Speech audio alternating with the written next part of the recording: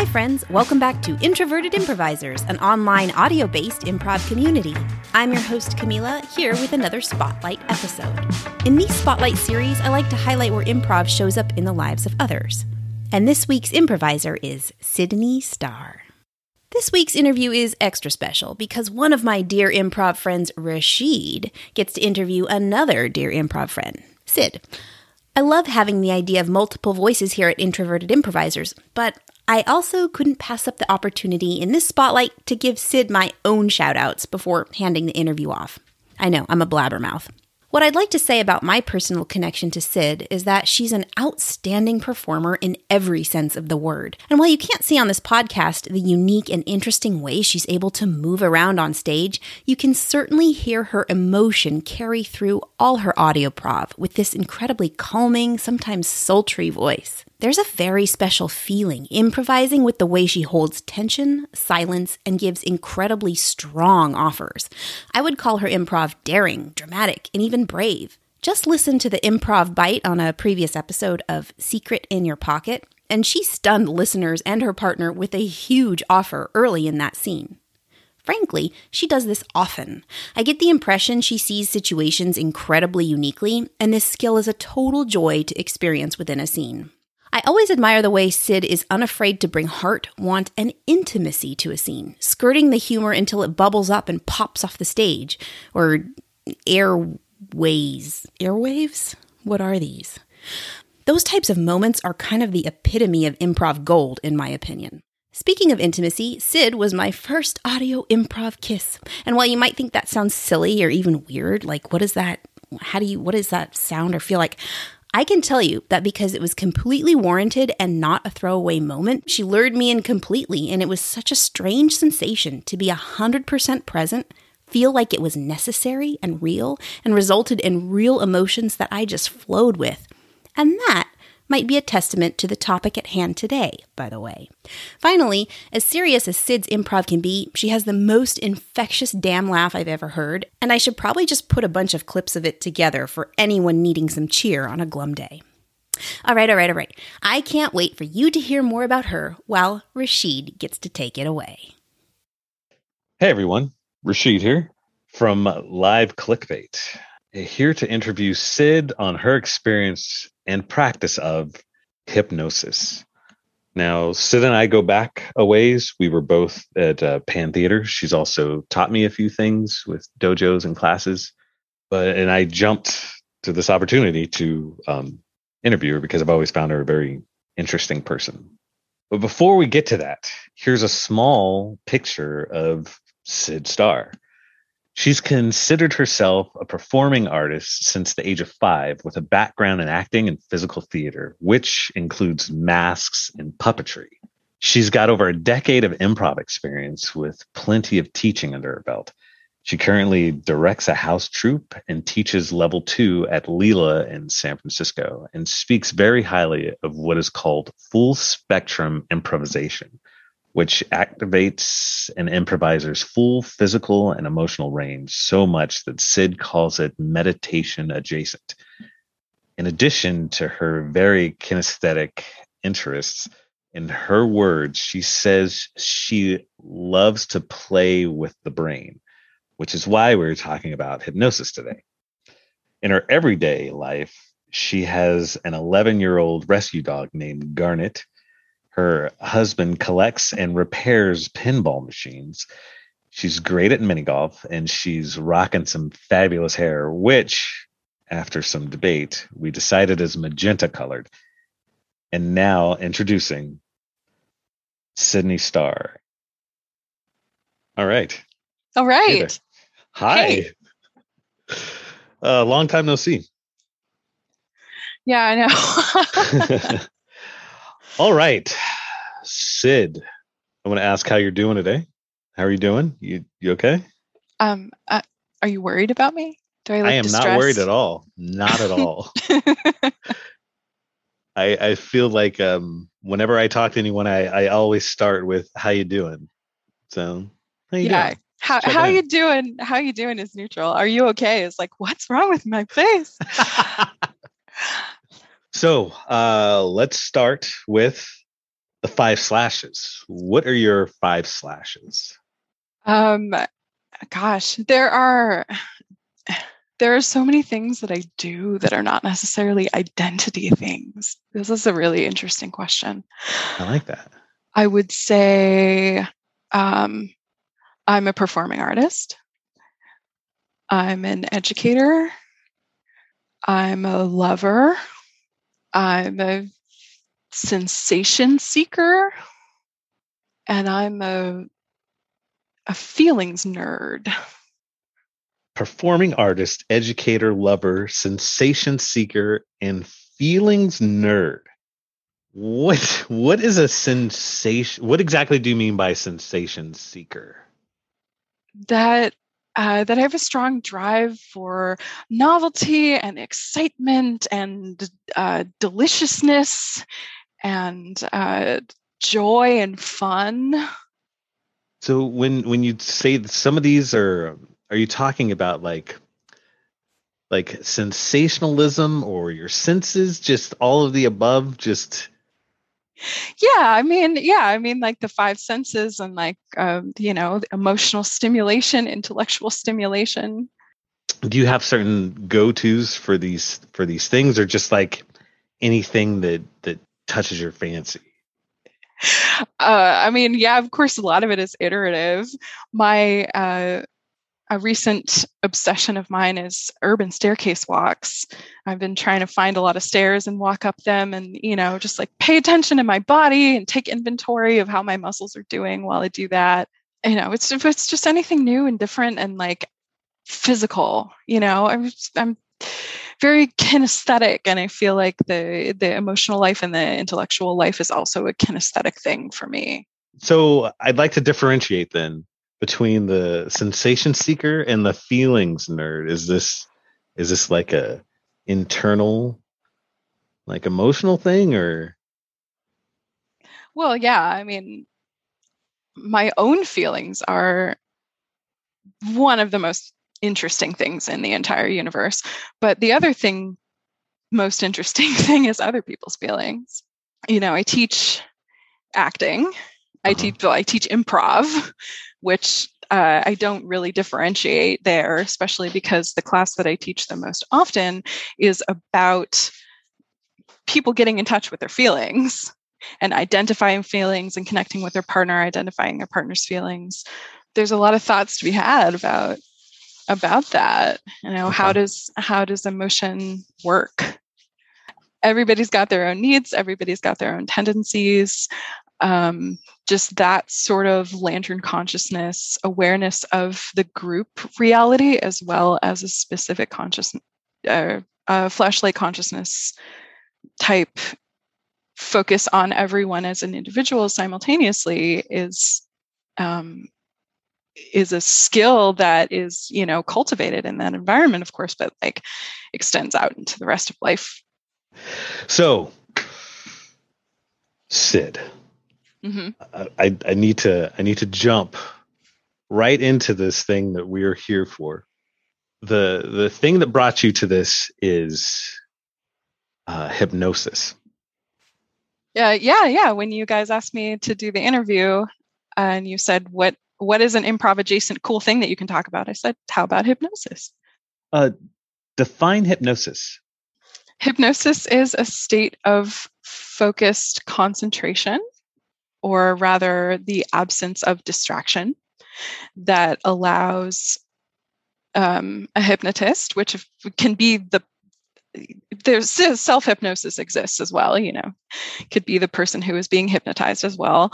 It allows them to access their unconscious mind, and as such, they will be more suggestible and will be able to do things that their conscious mind can't necessarily do.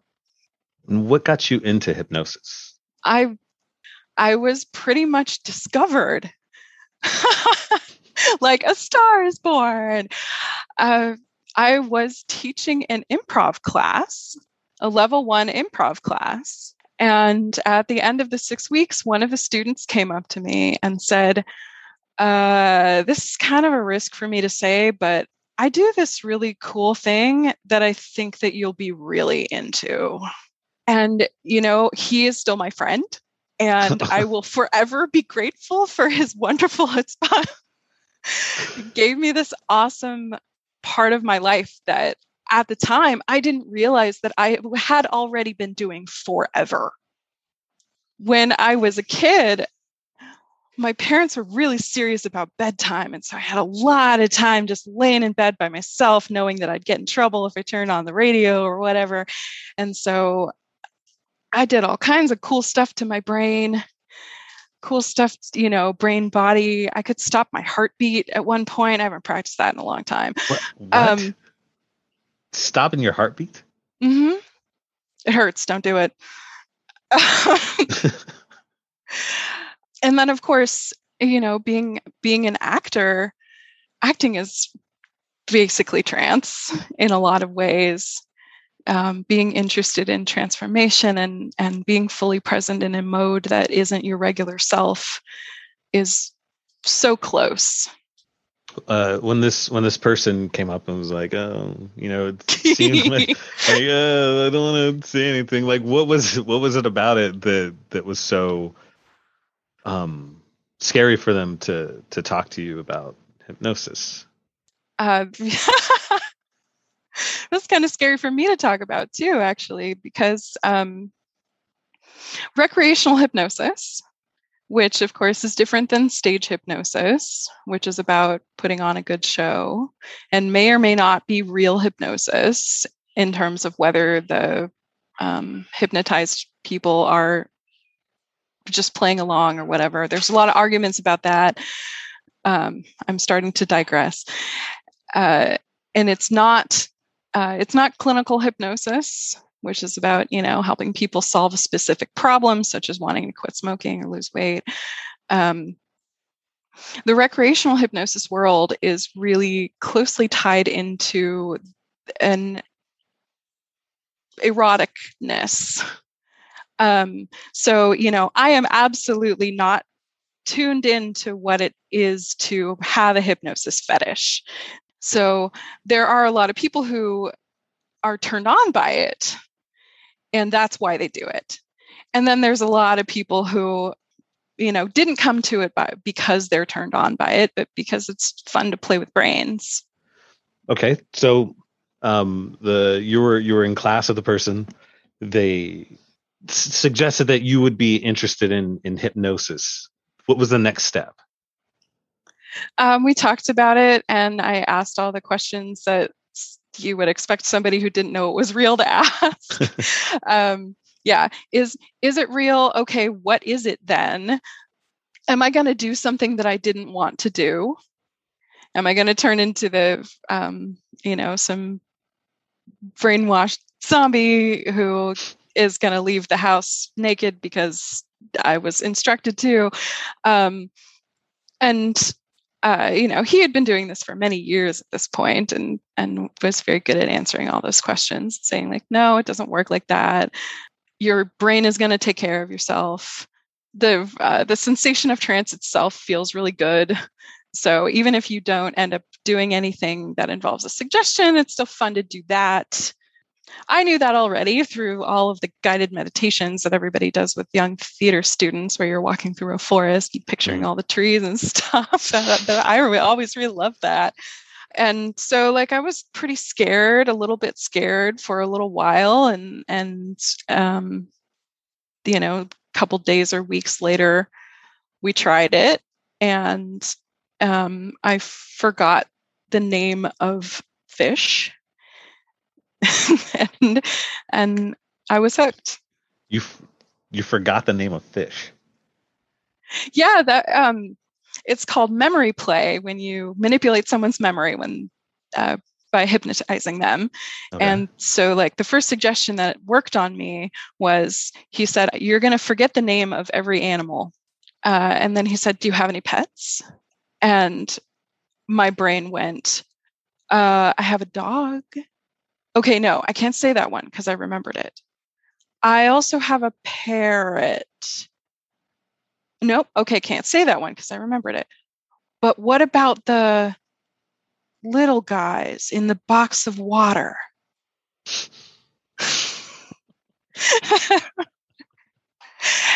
And yeah, I think that's pretty typical for a first time. Like, you get better at taking suggestions as you have more practice, just like anything else. And how are you practicing hypnosis now?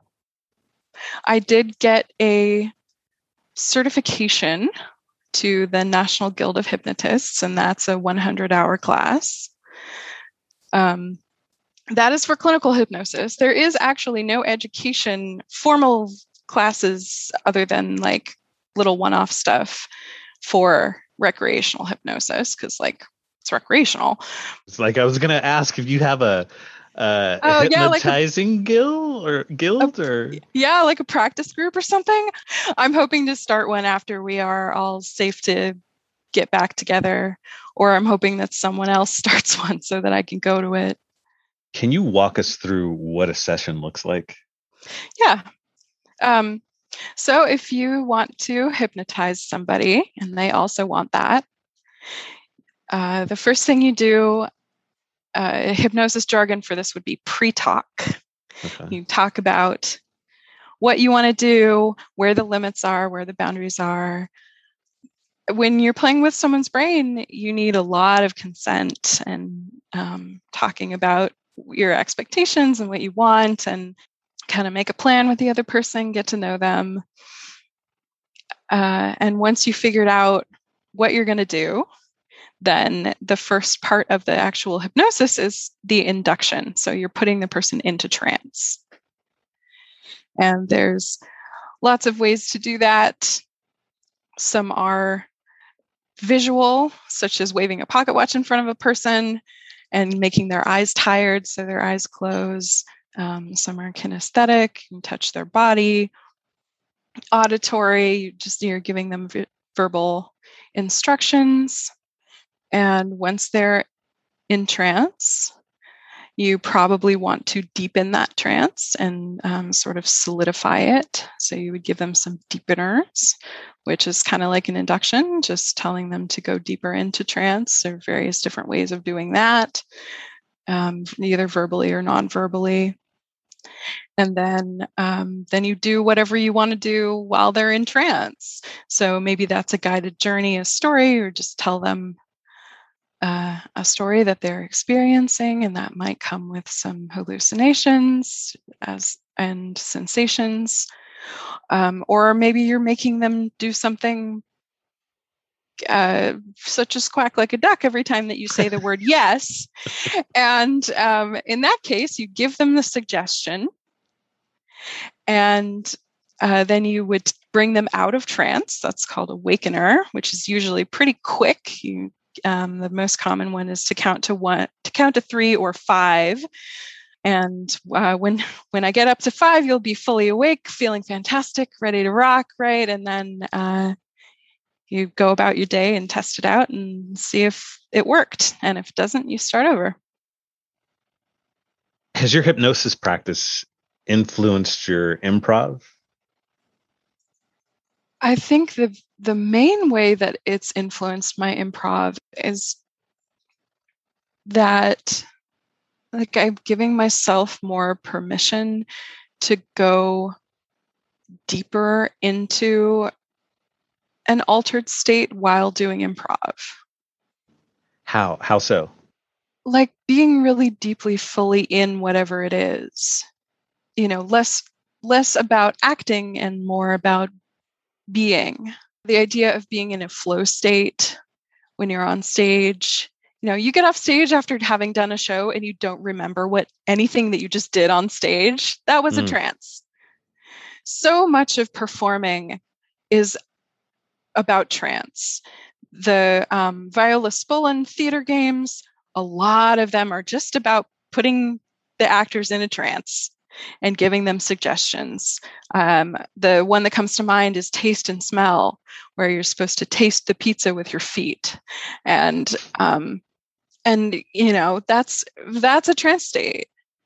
No motion. That's basically a trance state. It's a little trance state where your view of the world is a little bit different. there's also an element of just having to be fully present in the moment. If you're the subject, if you're the hypnotee, you are only thinking about what's happening to you in that moment. And that's a magical thing for actors to be able to experience and get to, put that in their motor memory. And if you're hypnotizing somebody, there's so much that you have to pay attention to, exactly like an improv scene. You're reading the person's signals, you're listening to their words, if they're able to talk, any sort of deliberate communication that they're giving you. You're paying attention to your own state. You're following your own words. There are some people who use scripts or rough outlines, but for the most part, you just decide what you're going to do and then you go ahead and do it, and that's improvisational. Do you think you're a better improviser because of hypnosis, or that you're better in hypnosis because you're an improviser? Yes. Perfect. I was not to brag, but I was a very, very, very skilled subject immediately. And that's because I had 30 years of adjacent training. I was starting from, being an actor, choosing state changes, choosing to be in the moment. And all of that stuff made me a very good hypnotic subject. Is there anything that you would like to expand upon? Did I skip over anything? Is there something that you'd like to add? I don't know anyone else who is a serious improviser and a serious hypnotist. So I have a lot of fantasies about how to combine the two. I'm intending, although I have no idea of the time frame, of producing a workshop series that integrates hypnosis and improv. There is no sort of gamified group participation opportunities to learn hypnosis. And I would love to teach hypnosis as if it were an improv class. That's a major fantasy that I've got going on at the moment. I would absolutely recommend that anyone who is interested in improv try hypnosis. And I would absolutely recommend that anyone who's interested in hypnosis try improv. I think probably the latter is more important. Improv improves you as a human being. It's sort of ultra concentrated practice at just being a human being and relating to other people. And so anyone who wants to do hypnosis would benefit from an improv class. Just learning how to be present, learning how to pay attention to your partner, learning how to let loose, loosen up, let the words flow out of you, be a conduit for your own creativity, all of that kind of thing that we recommend to everyone because of what improv can do to just any person. I would recommend hypnosis to improvisers, especially those who are feeling a little bit inhibited. If you can find a state within yourself where that inhibition is less important, because we're bypassing the conscious mind, then you can practice that and see what it feels like to feel uninhibited. And then when you go back to improv class, you go back to improv stage, you're going to be more open and you're going to be more ready to rock. Well said. Thank you. I'm super happy I got to do this. Cool. I definitely don't remember anything I just told you, so I'm curious to listen to it when it comes out. Unlike being on stage, I remember all of this. So yeah, thank you, Sid. Thank you. Thank you, Rashid. Very much, Sid. Wow. Sounds like Sid entered that self-described flow state. And I hope one of these days I can talk her into hypnotizing this guy. I had a great time talking with Sid and can't wait to hear those future plans unfold. If you want to hear more from Sid, check out the trio set episode, Cabin in the Woods, in which her intuitive emotional state leads to a chilling ending. Also, be sure to check out her features in other places in the podcast. Her links are in the show notes. Once again, I'm Rashid. I encourage you to check out more spotlights on introverted improvisers. In the meantime, as Camila says, as improvisers, we've totally got your back.